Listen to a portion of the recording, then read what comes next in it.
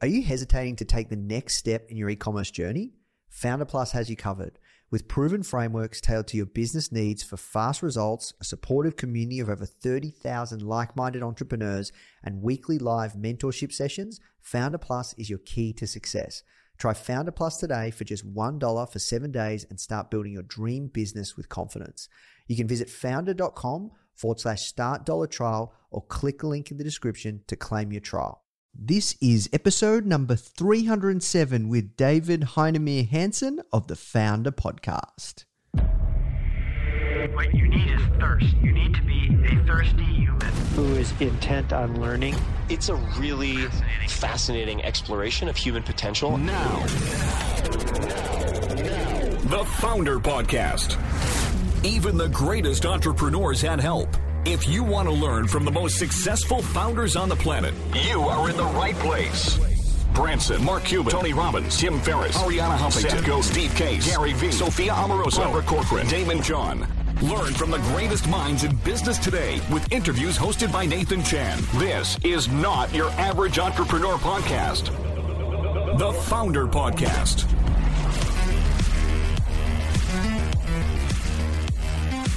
Hey guys, thank you so much for tuning in. Before we start today's episode, I just want to let you know that our goal at Founder is to help entrepreneurs succeed however we can by giving away high quality content in the form of interviews, blog posts, podcasts, YouTube videos, you name it. We put out so much content to help you. And another interesting project that we're working on right now is partnering with world-class founders like Damon John, Alexa Von Tobel, Greta Van Riel, and so many more to teach crucial skills like negotiation, finance, e-commerce, and so much more. So if you'd like to get access to these free trainings with founders like this, which is 100% free, just go to founder.com/free. Okay, so now let's talk about today's episode. Hey Founder fam, hope you're doing okay during these crazy times. We've got another incredible episode to help and support you during this lockdown period and everything else that is going on in the world, wherever you are right now. We're here to help and serve you however we can. We're putting out as much content as we can to help serve. So let's talk about today's guest, DHH. This guy is one of my heroes. He's a living legend. He's the co-founder of a company called Basecamp. And him and his co-founder, Jason, I've interviewed them both previously. Both incredible interviews. Make sure you go check them out.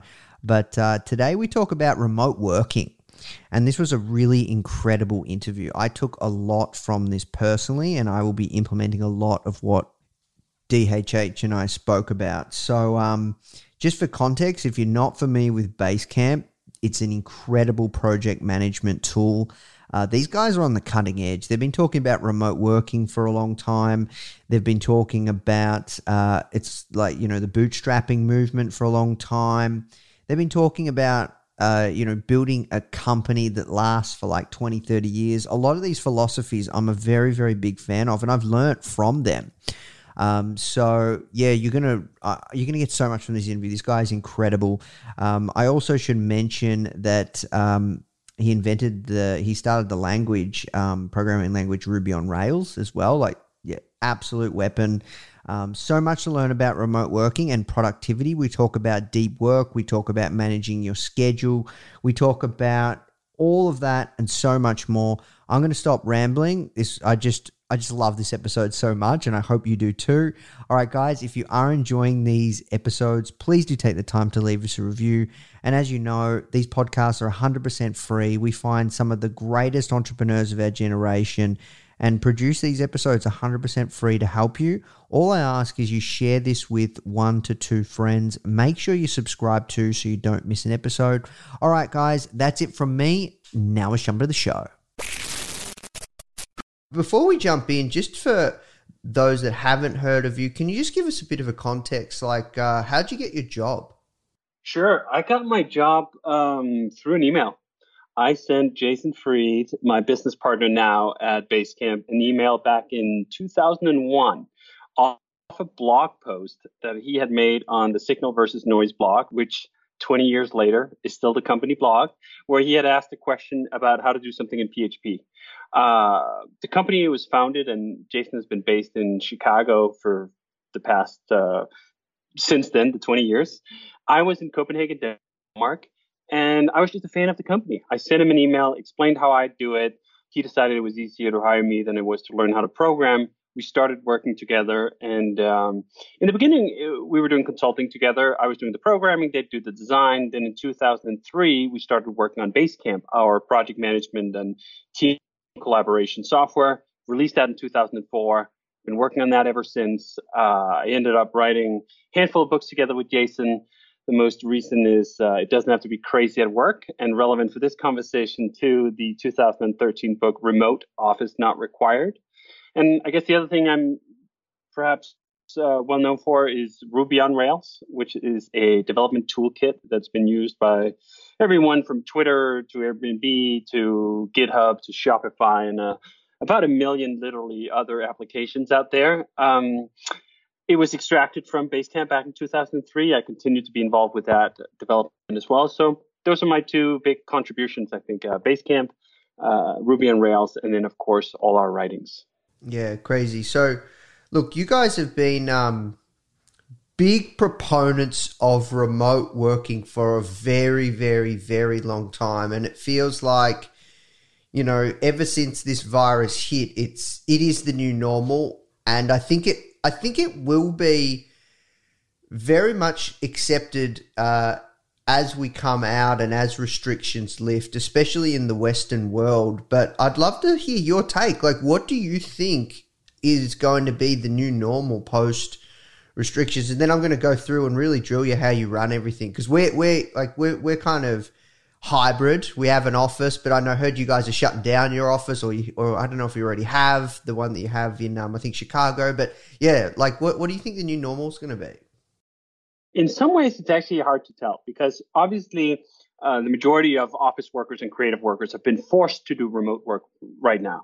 And you know what? It usually goes that whenever you're forced to do anything, you don't necessarily look too fondly at those impositions. You didn't choose to get put working at home if you used to work in an office. Maybe you're not set up very well to work at home. Maybe you have to work from a spare bedroom that's full of all sorts of other stuff, because that's just how it has to be. Or you have to work from the kitchen counter and you're like, you know what?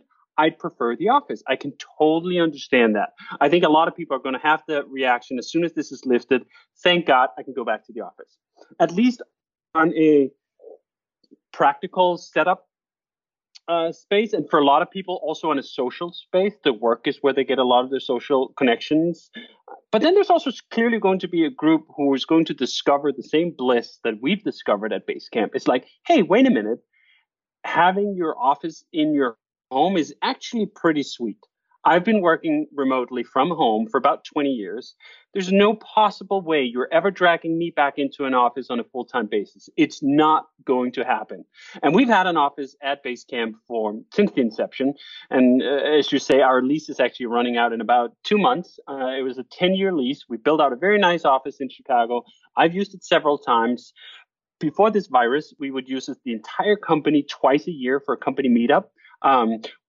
As an aside, this is one of those things that people sometimes don't quite get when we talk glowingly about remote work. The remote work is not about never seeing your coworkers. That's a complete misconception.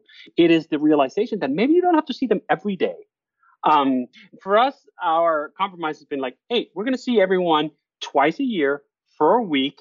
And we're just going to spend that time on recharging our social batteries and really getting sort of reconnected. That's enough time to do that.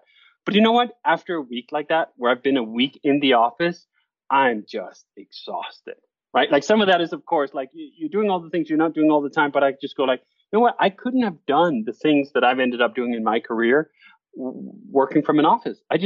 That's me, right? And there's some subset of people, I go so far as to argue the majority of introverts at the very least would self-classify here and say this suits them well. So I think there's a large group of people who are going to go like, you know what, this was a great experience. I wish I could do this all the time. And hopefully companies are going to realize that their greatest fears about remote work did not come true. That a lot of managers have this misconception that if you let people work from home, all they're going to do is sit on the couch and do their PlayStation, or they're going to do their laundry, and they're going to do everything except for work, right? This is the number one concern we get when we talk to people for the first time about remote work. People always ask, but how do you make sure that people are working? And I'm really disappointed when I hear that, because it underscores or illustrates a fundamental, I think, lack of trust in your fellow human being. And I think a very disappointing kind of conception of what people like to do, that this idea that people, especially in creative industries, don't like to work. I've not found a programmer who do not like to write great programs. I've not found a writer who doesn't like how to write. I've not found a designer who doesn't like how to design. Like anyone who does sort of creative work, it's usually harder to stop them than it is the opposite. And that's what we found. The challenge is not making sure that people work enough hours, it's that they don't work too much. And I think that this is one of those things that's actually surprisingly difficult, especially when you pick up remote work for the first time. You don't know when to say stop. The computer's right there. You're already at home. Hey, all of a sudden, before you know it, you're sitting on the couch. It's 8 o'clock at night. You're answering work emails, right? Because the boundaries kind of, they get fluid. And before you know it, the whole day just meshes together, right? So what we found is we have to tell people to join Basecamp, especially the ones that aren't used to remote work, over and over and over again. Hey, listen, 8 hours is enough. 40 hours is plenty. You don't need to work anymore. In fact, you shouldn't work anymore. You're not doing anyone a favor trying to put in 80 hours at Basecamp. That's not a thing. That's not something we'd be heavily appreciative of. We'd actually go like, you know what? That's not great. You're going to be exhausted. You're going to be tired. You're not going to be at your creative peak. And that's what we want. We want your creative peak. We don't want just like the most amount of hours you can smack your butt in a office chair. That's not a valuable thing. That's not something you can sell. Oh, all my workers, they spend 80 hours sitting on an office chair. Like, who cares? No one cares. What people care about is like, hey, is that a great product? Is that a great service? And to get that great product, to get that great service, what you need is not the most hours in the world. You need the sort of most effective hours in the world. And you don't need that many of those. You need them together in a single string. Uninterrupted time is the real measure here. It's not the total amount of time. There are people all over the world putting in 80 hours a week, getting barely 2, 3, 4 hours of continuous work in any given one day, and they end up with very, very little to show for it. Because again, when you do that creative work, really most work of all kinds, the magic happens when you have long stretches of uninterrupted time. That is when deep work happens. So the whole game is to optimize those long stretches of uninterrupted time, or at least you think that should be the whole game. Well, companies are acting as though they have no interest in playing that game at all. So they dot the day with meetings, and now we're working remotely, right? So it's not a meeting in the meeting room. It's a Zoom call. It's a video conference call. And all of a sudden you have one at 9, you have one at 11:30, and you have one at 2:45. Those three alone, they will shoot that day down to the point that you will get nothing done on that stack of deep creative work you should have been working on. The deep stack of creative work that would actually have been energizing, that you'd be pumped up at the end of the day, feeling really satisfied about a good day's work. Do you know how many people get to the end of the day that's just been a bunch of Zoom calls and feel satisfied about their life and work? Close to zero, right? Like it's not a common occurrence. In fact, the opposite is very common. Sort of this whole idea that we're getting exhausted by all these meetings, all these video calls. So the new normal hopefully is that there's an appreciation for the fact that for a large number of people, working from home works great. It works better than if they work for an office. That we've learned new ways of working and collaborating during this time, that even if you go back to the office, you know what? Just dotting your day full of meetings is perhaps not great. Could we write more things up? Could we turn like half the meetings into status write-ups instead? Man, we would have made a tremendous step forward, even for all the people who then choose to go back to the office after all. And then finally, we're going to put to rest this misconception that collaboration, culture building, all the other things can't happen remotely. Of course they can. our company and other companies have for 20 years proven that to be true, and people have essentially not believed it. Well, people, I say, some people, right? And then now they're going to be forced to realize that, of course, they could, because the entire world just did it. And in many cases did it surprisingly well when you consider all the other pressures psychologically or otherwise that we're under right now. These are not exactly optimal testing circumstances, right? Like if you were signing a test, like does remote work well or does it not work well? You were not going to say like, oh yeah, but you got to do it during a global pandemic, right? Like, I mean, what the hell? Try to control for a significant variable here. It's not a thing that works. So if you account for that, I think by and large, what I'm hearing back is that it's worked very well for a lot of people. So I hope we come out on the other side where people take account of all those things when they factor in their feelings about it, that we don't just come out on the other side and say like, "Jeez, I hope I never have to do that again." Yeah, no, it's going to be interesting to see what kind of I guess what people realize is possible with remote work and what the new normal is. Like, to be honest, we just got a new office in Melbourne and we fitted it out. It was awesome. And we had this forever we've had work from home Thursdays. Now we have a hybrid where we have a team in Melbourne, a team in New York, but then all these other people in many different countries all around the world, like at least 15, 20 people, right? And I said, guys, we've spent so much money on this office in Melbourne. I'm going to stop work from home Thursdays. We're going to go all in, like just go to the office. And we got to spend one day in this new office in Melbourne. And then COVID hit and we all work remotely. And the crazy thing is I haven't been as productive as I've ever been working just remotely. Like it just works so well. Like we just kind of slipped into it where based on the cloud, everything works. And now I'm thinking to myself, you know what, I'm probably going to have to bring back work from home Thursdays, maybe do 2 days. I don't know, just some sort kind of a mix. I'm not sure. But yeah, for me, that's like what I'm thinking. And I'm sure many other companies would be too, because you're so much more effective. Yes. So I think you've learned a sort of a huge valuable thing. Not only is it possible, right? It's good. That like it's actually, it works better. And I think that this is revelationary in itself. I'd say the other thing I would posit to anyone, we had an office in Chicago for over 10 years. We built it out very nicely. I don't know if you've seen the pictures. Jason put in a lot of effort making that an awesome office with a great architect. We spared little expense making that a wonderful place. But you know what we then did? We left it up to employees to pick where they would be most productive working from, where they would prefer to work from, right?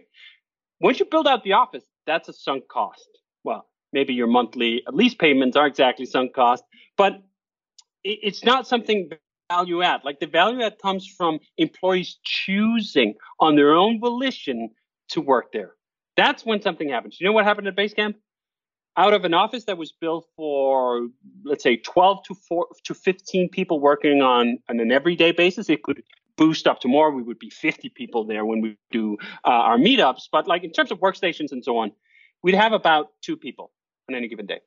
Yeah, wow. And that's not because we don't have anyone in Chicago. We have, I think at that point, we had about 15 people in Chicago. The other 13 on any given day, they chose to work from home. They chose like they'd rather work in their home office or whatever, even though we built out this swanky, super nice office for them, right? That tells you something about what actually is valuable to employees, what they would prefer. And I think that this is one of those things we've learned. And one of the reasons why we're not going to sign up our lease again. Well, the other reason is that they want to double rent. But the first reason here is just that like employees were given the choice. Where do you want to work? Where are you most productive? They chose remote work. And I think that's the hard challenge when you put a lot of effort, time, and sort of prestige into a project like building out a great office, then realizing that like you're not doing it for them. You're doing it for you. Like I love that office too, in terms of I love looking at it. I'd also love being in it. I would never in a billion years want to spend whatever it is, 46 weeks out of the year there. It was not a thing. And I think we should have that humility as managers, as leaders, as business owners to say, you know what? I built a thing that I think is really nice, but do the people who I presumably built it for feel the same? And if they don't, let me not punish them for the fact that that they don't feel that way, right? Like when you look at it, like what matters to you for employees? You matter like that they're well connected, they're communicating, they're collaborating, they're doing great work, right?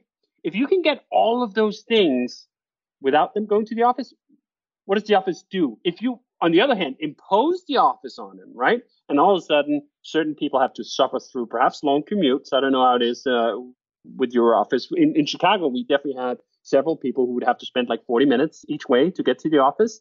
That was not worth it for them. Like 40 minutes each way, an hour and a half every day, right? Like that's, what is that, 8 hours a week?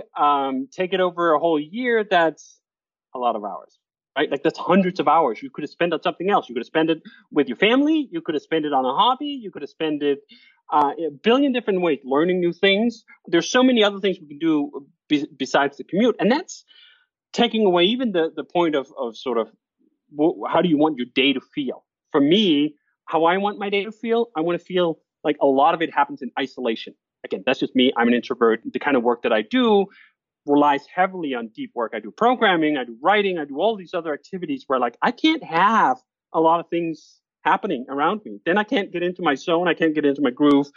I can't do the kind of work that the company depends on me doing. So it's nice to have a good office. It's nice when people choose to go to that office. It's also very nice when they choose not to. And I think that the evaluation on whether how many days a week they should go should depend on the individuals feeling like, hey, when do I want to go, right? Like, when am I most productive? And then you, as a manager, as a boss, can just evaluate that. Like, what is the quality of the work? You've done that evaluation now when people work from home and you've gone like, hey, this is fucking great, right? And I think that this is the realization that a lot of managers are coming to. They're like, oh shit, all my worst fears did not come true. Like, people actually turned in even better work product. They were more engaged in the work. They maybe got those 4 hours of uninterrupted time for the first time in a year. Like, there's all this magic that can happen when we set people free to work where they want to work best for it. Now, that doesn't take anything away from the fact that there are people in this world who like to go to an office. And they like to go to it every day. And they like the energy of other people right next to them. And they want all that. That's great. We have people like that at Basecamp too. Even if they don't work from office, you know what? They'll go to a coffee shop just to sit in a place that has human electricity. Or they'll go to a co-location spot, not because they're working with coworkers, but they want the human electricity, right?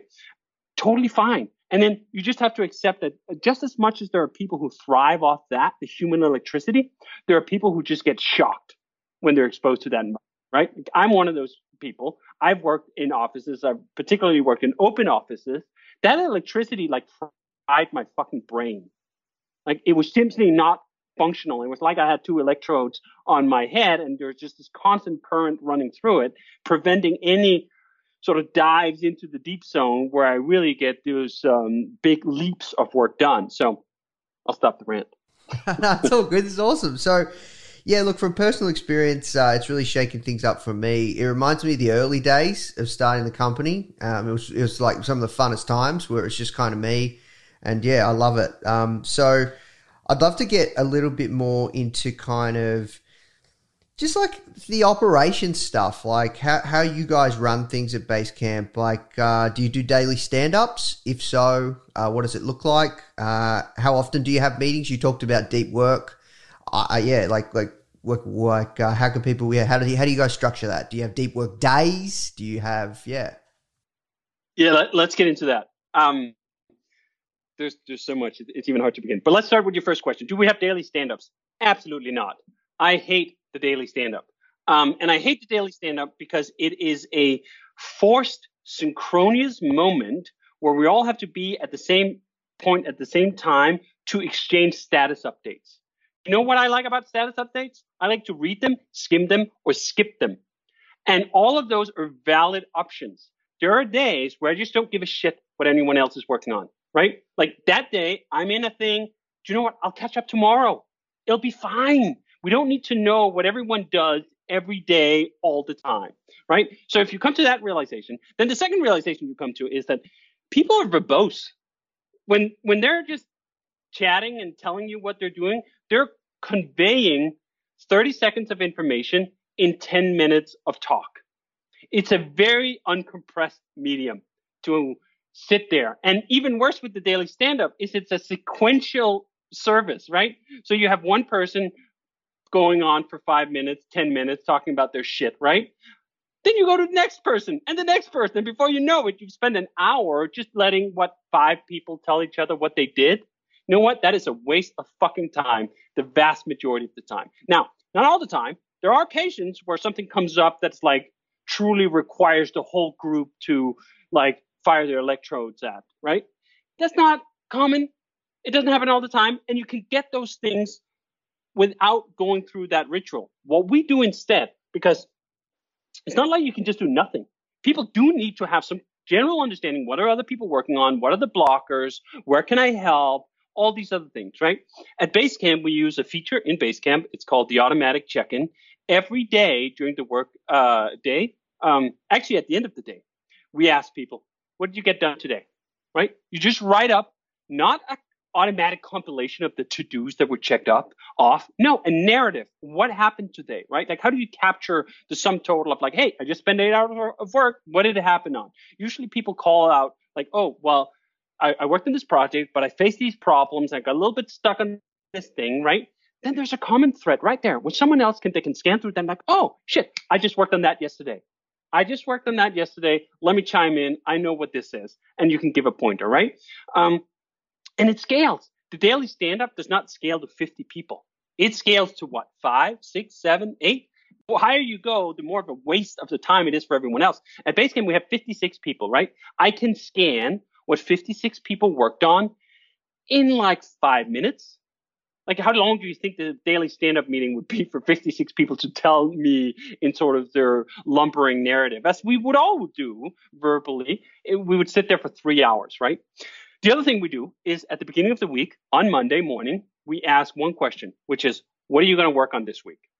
So by having those two questions, Monday morning, you tell the whole company, not just your team, the whole company, what are you going to work on? Or at least as we more accurately plan it, what do you plan to work on? What actually ended up happening by Friday afternoon is often radically different. But that's why we have the daily check-ins where we ask, what did you work on, right? So these two work in symmetry.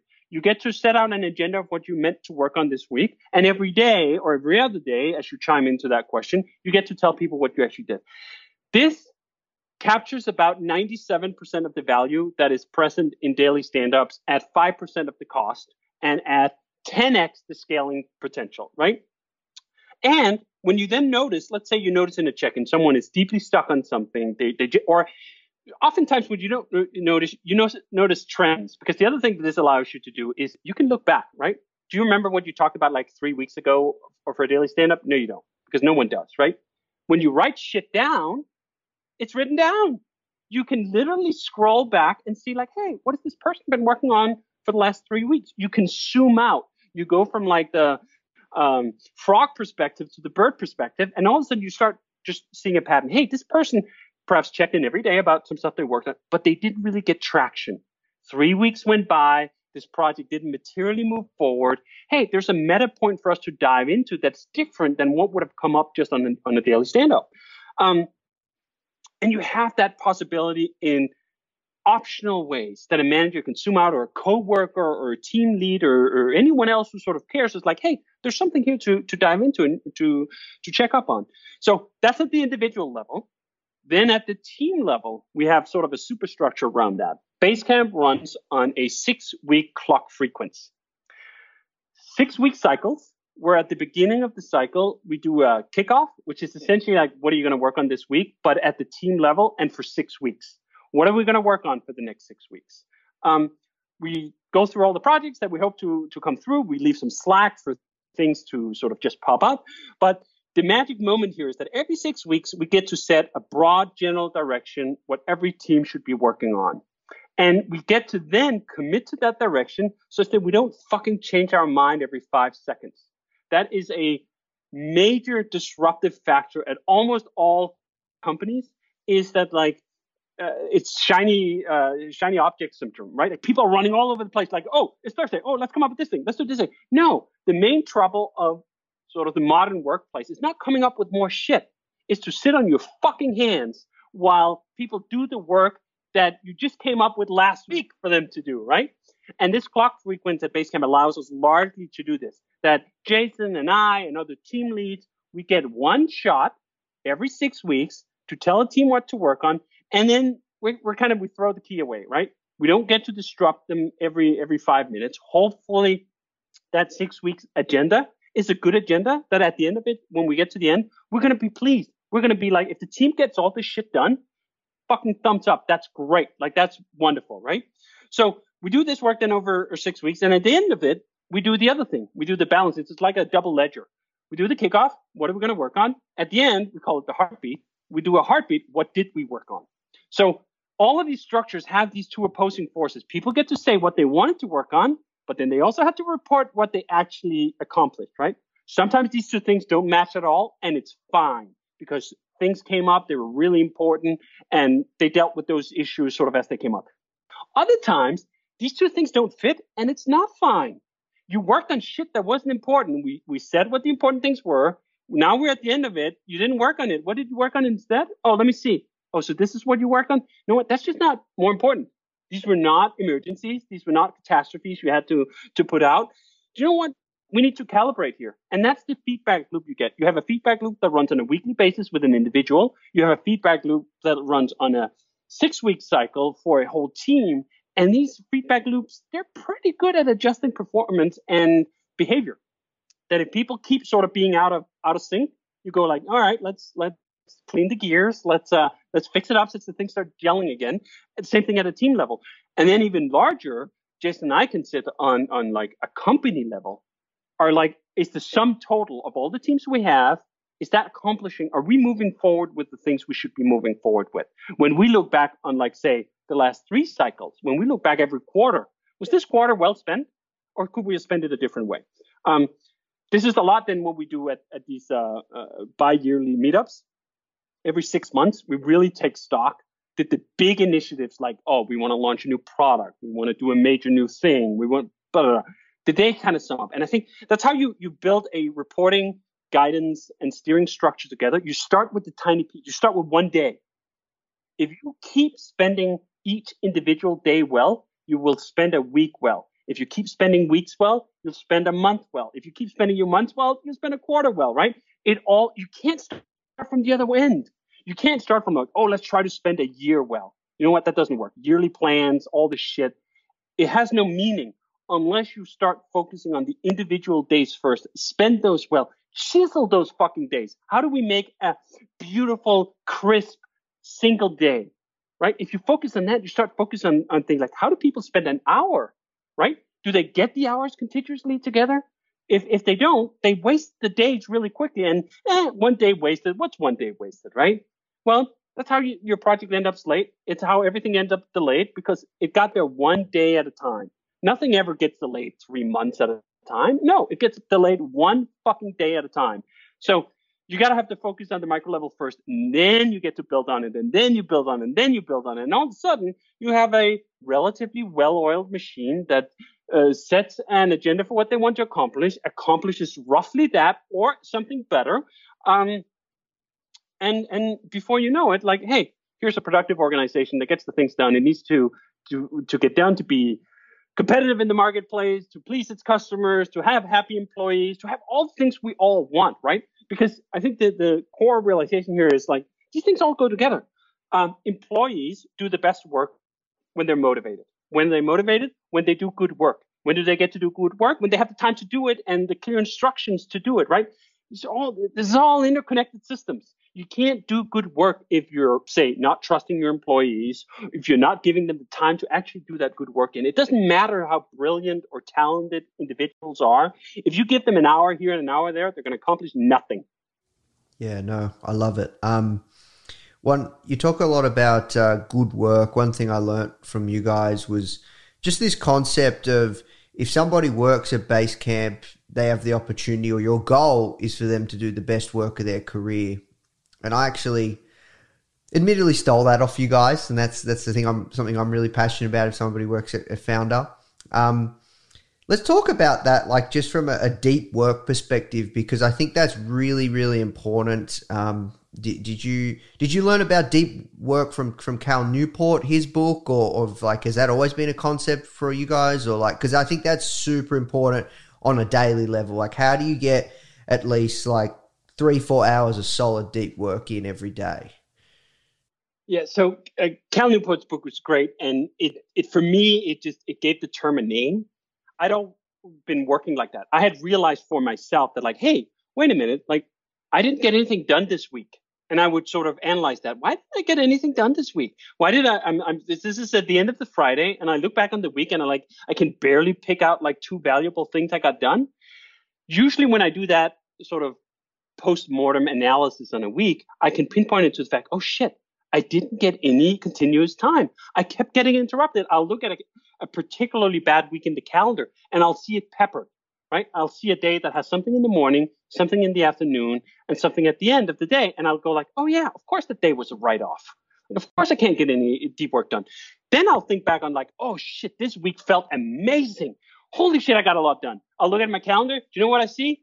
Fucking blank space. Nothing. Like, someone was chiming in on Twitter, like the new Nirvana is not inbox zero, it's calendar zero, right? This idea that we wipe the calendar clean, not such that it is empty, but such that it is full of the work that matters most. And this is one of those key rants we have about calendar Tetris. A lot of companies, they have open calendars. Anyone can see anyone else's calendar, and they can book time at their leisure. Or at least there's a pro forma sort of, do you accept this event? And of course, everyone accepts any event from a coworker because no one wants to be rude, right? But what you end up with, when anyone can see anyone else's calendar and anyone can take anyone else's time, that they do. They take each other's time in ways that are not at all optimal for those individuals to do the great deep work that ultimately leads to this sense that, like, I'm doing the best work of my career. You can't have that if you're fucking calendar is a buffet that anyone can just go up and grab whatever they want, whenever they want, on their schedule, and whatever else have to, right? So at Basecamp, there are no shared calendars. No shared calendars. No shared calendars. It is a pain in the ass to schedule a meeting with someone else because it's a completely manual fucking process. So what we go through is usually like, hey, we want to have a video call about something, right? Like there's 4 participants. We go through the arduous manual motions of negotiation. Hey, can you do Friday at 10? Nah, I got something else there. Like, what about Monday at 9, right? You go through that like a couple of times. You go like, man, this is such a fucking drag. And we go, good. This should suck. Having to schedule a meeting with 4 participants should suck because you will do it far less when it sucks, and you will only do it when it really, truly matters. Now, it's not to say that you should never have meetings, you should never have video calls. You should. There are times for it. Those times are just a tiny percentage of probably the current amount of meetings that you have. I'd probably go as far as to say that the scheduled meeting is probably the number one way that people destroy others' ability to have and do good work. Again, it's not a blanket statement. It is crucial to have timely, short individual meetings at certain times. It's kind of like spices, right? Just a little bit makes all the difference for the dish. But if you fucking dump in the whole jar, it's going to ruin the dish, right? And I think most companies, they dump in the whole jar. They think more meetings means more collaboration, means better work. No, it does not. So at Basecamp, no shared calendar. We all have our own individual calendars. And that leads to a whole shitload of fewer meetings. On any given week, I would say on a good week, sometimes I put things a little bit on the edge just to sort of rammer home the point here. But a good week in terms of purely from a productivity, individual contributor perspective, a good week for me is 0 meetings. I have those all the time.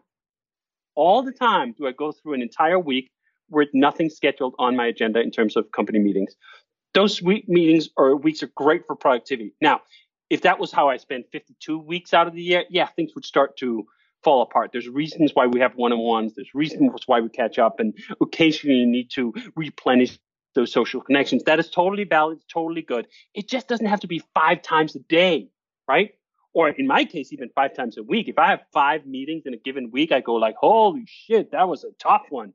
And I think I've heard from executives all the time. You're like, what are you talking about? Like, I had 8 meetings today. They're scheduled back to back, and that's just how I roll. And I go like, I would not want your job. I would literally fucking quit. I would rather not work than work like that. Send me out with a shovel and I'll dig some ditches somewhere. Again, hyperbolic here. But this idea that time is valuable. Time needs to be protected. Time is compounding in its value. So if you get 1 hour plus 1 hour and you get them individually, not worth much. You put them together and you have 2 hours, fucking magic. It's exponential. You take 3 individual hours, you put those together, again, exponential. 4 hours, holy shit, now you can make a huge, massive leap. Now you can get that hard feature done. Now you can get that tough essay just perfect. You could do all the sort of creative big leaps that you really want to do, which again comes back to this thing. It's not even about productivity. It's about human health and happiness. People who look back upon a week and think, that was a great week's worth. Do you know what they are? They're happy, content people. Not just happy, content workers, happy, content humans.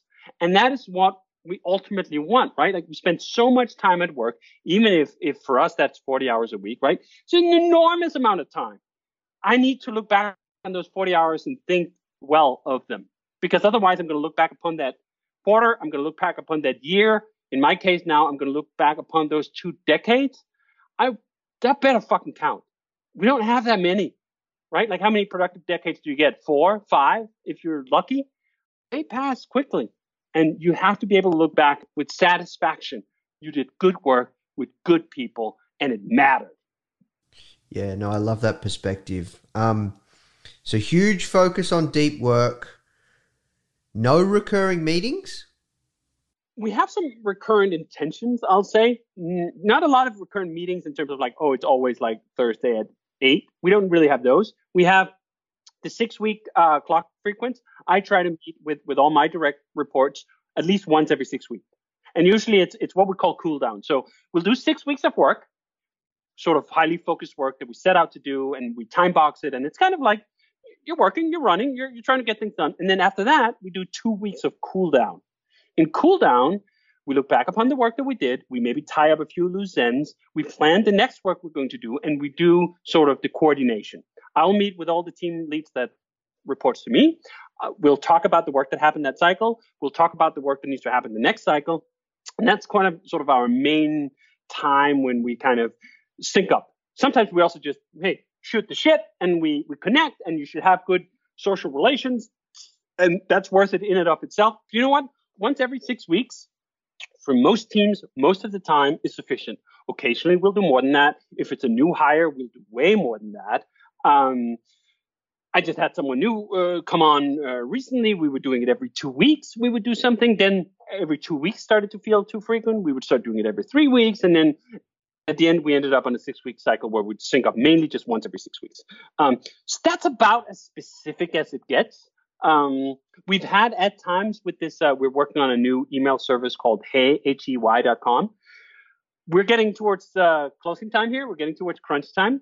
And we've had one thing that perhaps the closest thing we could call to a standing meeting where Jason, my business partner, Jonas, one of the product managers and lead designers, once a week, we would meet up. We'd do a walkthrough for about an hour of the product. Like, hey, what's the new things coming up? Even I say that that's a standing meeting. We haven't actually done it last week and we haven't done it this week yet. But generally speaking, like there was an intention of doing it, but it's a temporary thing. We will disband this thing as soon as we sort of get it launched and so on and so forth. And we go long stretches where we have none of the sorts, none of the standing meetings. And it's fine. Seriously, it's fine. And what about one-on-ones? How often? One-on-ones for me, I kind of, that's the ones I do once every 6 weeks. Roughly speaking. Once every 6 weeks, one-on-ones with your direct reports. Correct. Now, that doesn't mean do we not speak at all in 6 weeks between. Of course we do. I'll not on video chat necessarily. I'll chat your question. We'll talk on a to-do item. You'll write something up. But the vast majority of our interaction is written and it's asynchronous, right? I have a direct report. They have an issue. They'll write something up. Like for all my direct reports, I have a Basecamp project for them, just them and I, and perhaps sometimes Jason, perhaps sometimes Andrea, or head of people ops, where we deal with sort of management issues and we deal with them asynchronously. We don't have to call a meeting about everything. The vast majority of the times that people call a meeting, you could have written that shit down. Like there's a great, I tweeted out a YouTube video. It was called "Put It in an Email." You should search that on YouTube, and it's this guy with a banjo basically going through all the cases where you could just have put it in a fucking email. And there's so much of that where we end up calling a meeting when we really just want to tell someone something. You know what? That's not a meeting.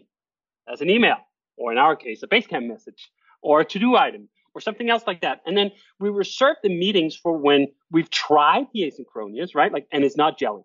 We're too far apart. This is really contentious issue. Usually it's because there's sticky human elements involved here, right?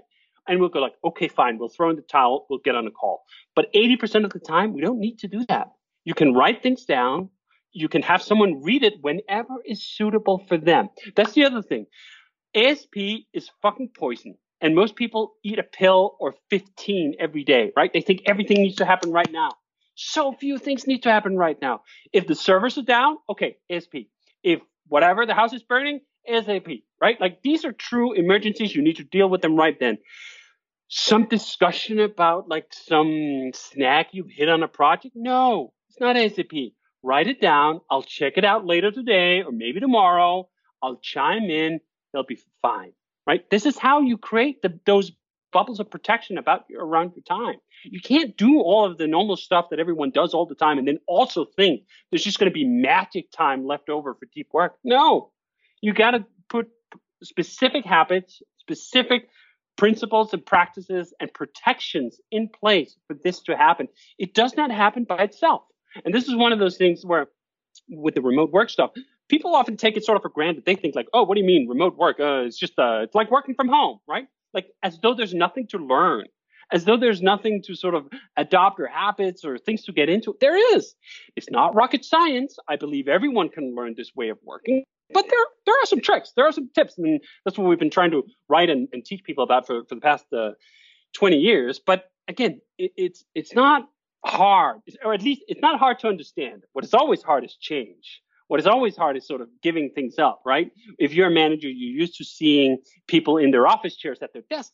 Yeah, it's hard not to be able to see them physically, right? Like there's just some lizard brain stuff that's really hard to kind of dig out of your skull and get rid of or change or reprogram. But if you put in the work, if you put in the effort, you'll very much realize that it's worth it. Yeah, no, I agree, 110%. So look, we have to work towards wrapping up. Just wanted to get really clear on this deep work piece because I think that's some serious gold for people and it's a really incredible concept. So how often, like, do you do deep work every day or what time? What's your goal in terms of time spans? Do you aim for 3 to 4 hours Monday to Friday? What is it? I just to give people a basis. Totally. Yes. So for me, I mean, I'm a manager at Basecamp. I'm an executive at Basecamp. I have a lot of hats. I have a lot of responsibilities. But I try to get 3+. If I get 4 hours of deep work done in a day, I'm really happy. Now, that's the other part of it. It's a complete illusion that anyone can get 8 hours of deep work done each and every day, all the time. Even if that's all they spend their time. No, they cannot. Human brains are not configured to produce 8 hours of fucking creative gold 5 days a week. Cannot happen. Does not happen. Freaks of nature, if you ever see it. And even when you do see it, these are sprints, not marathons. No one can put in 8 hours of deep creative work every day for a whole year. Just doesn't happen. But you know what? You don't need to. If you get, I like between 3 and 4. 3 and 4 to me feels very realistic. It feels very accomplishable. And when I get 3 or 4, I look back upon that day and think like, you know what? That was great. But it does have to happen continuously. So there are days where it doesn't happen. And okay, not all days are waste because I spend it in interrupt mode. Maybe I need to put out some fires, or I need to respond to things, or I just had a bunch of other shit on my plate. You know what? But the next day I try to like, all right, let's do it better. Let's try to get back into it. So for me, my personal rhythm is I usually show up to my desk at like 9 o'clock when I'm dropping off my kid. Now I'm not dropping off my kid, so it's 8:30. I spend until lunch on like Twitter, reading things, responding to things, writing things, emails, all the things. And then for me, I'm on the West Coast in the US. The later part of the day is quieter, like more of the company have logged off or whatever. So from like, let's say 1:30 until 4:30 or 5, that's usually when I get my deep creative work done. And it's enough. It's fine. And it leaves me well pleasure. I mean, one of the things I keep thinking back on is this came with, people always ask, well, yeah, that's all good and fine. Now you work 8 hours a day, you work 40 hours a week. But in the beginning, right? And then they infer that like in the beginning, I was working 80 hours a week. And like, sorry to disappoint, but it was the opposite. When we started Basecamp, I worked 10 hours a week. You know why? Because I was in fucking school and I had other things to do. So I was billing Jason for 10 hours a week. We created Basecamp on 10 hours per week, right? So when I look at 40, I go like, Jesus, what am I going to spend all this time on? And if I just get, and the thing what I very quickly realized that the difference between 10 hours a week and 40 hours a week is not 4x. You do not get 4 times as much work done in 40 hours a week as you do in 10 hours a week, because things have a way of filtering. The most important work, you'll get it done in the first 10 hours, right? The next slice of important work, you get in the next 10 hours. And by the time you get to between hour 30 and 40, you know what? It's almost kind of optional. And we found this over the summers. Usually things have been a little different in pandemic times here, but usually over the summer, we work 4-day weeks. So we work Monday through Thursday, and then we take Fridays off for about 3 months, I think 3 or 4 months. We take Fridays off. We get a little less done some of the time, but it's not like proportionate. It's not like we get 20% less done. No, absolutely not. And this is because there is this factor, right? Like that the first 10 hours are way more valuable than the last 10 hours.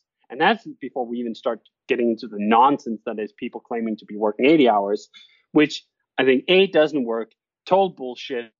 And people are liars anyway. You can look up these studies when people say there's this logarithmic curve. When people say they work beyond 50 hours, there's all these studies showing that they're basically liars, right? People who claim to work 60, 70, 80 hours a week, when you analyze how the time is actually spent, it's because they're factoring in things like going to lunch or dinner or whatever else, some of the bullshit that doesn't actually count as work. So anyway, put that aside. Just this idea that it's the core hours that matter. If I just get between 15 to 20 hours of deep work a week, that would be an amazing week. I mean, I'd look back upon that and like fucking features shipped left and right and pull requests merged and like beautiful code written. Like that would be epic, right? A lot of people do not get anywhere near 15 to 20 hours of deep work done a week, or they get it done in these tiny chunks that are essentially worthless. Yeah, no, I agree. So do you schedule it in your calendar?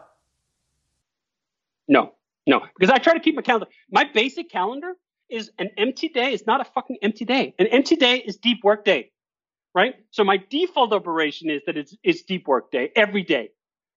And it's the impositions that I put on the calendar. It's like, shit, now I blew up this day. I have 3 things on the calendar. This day is a write-off.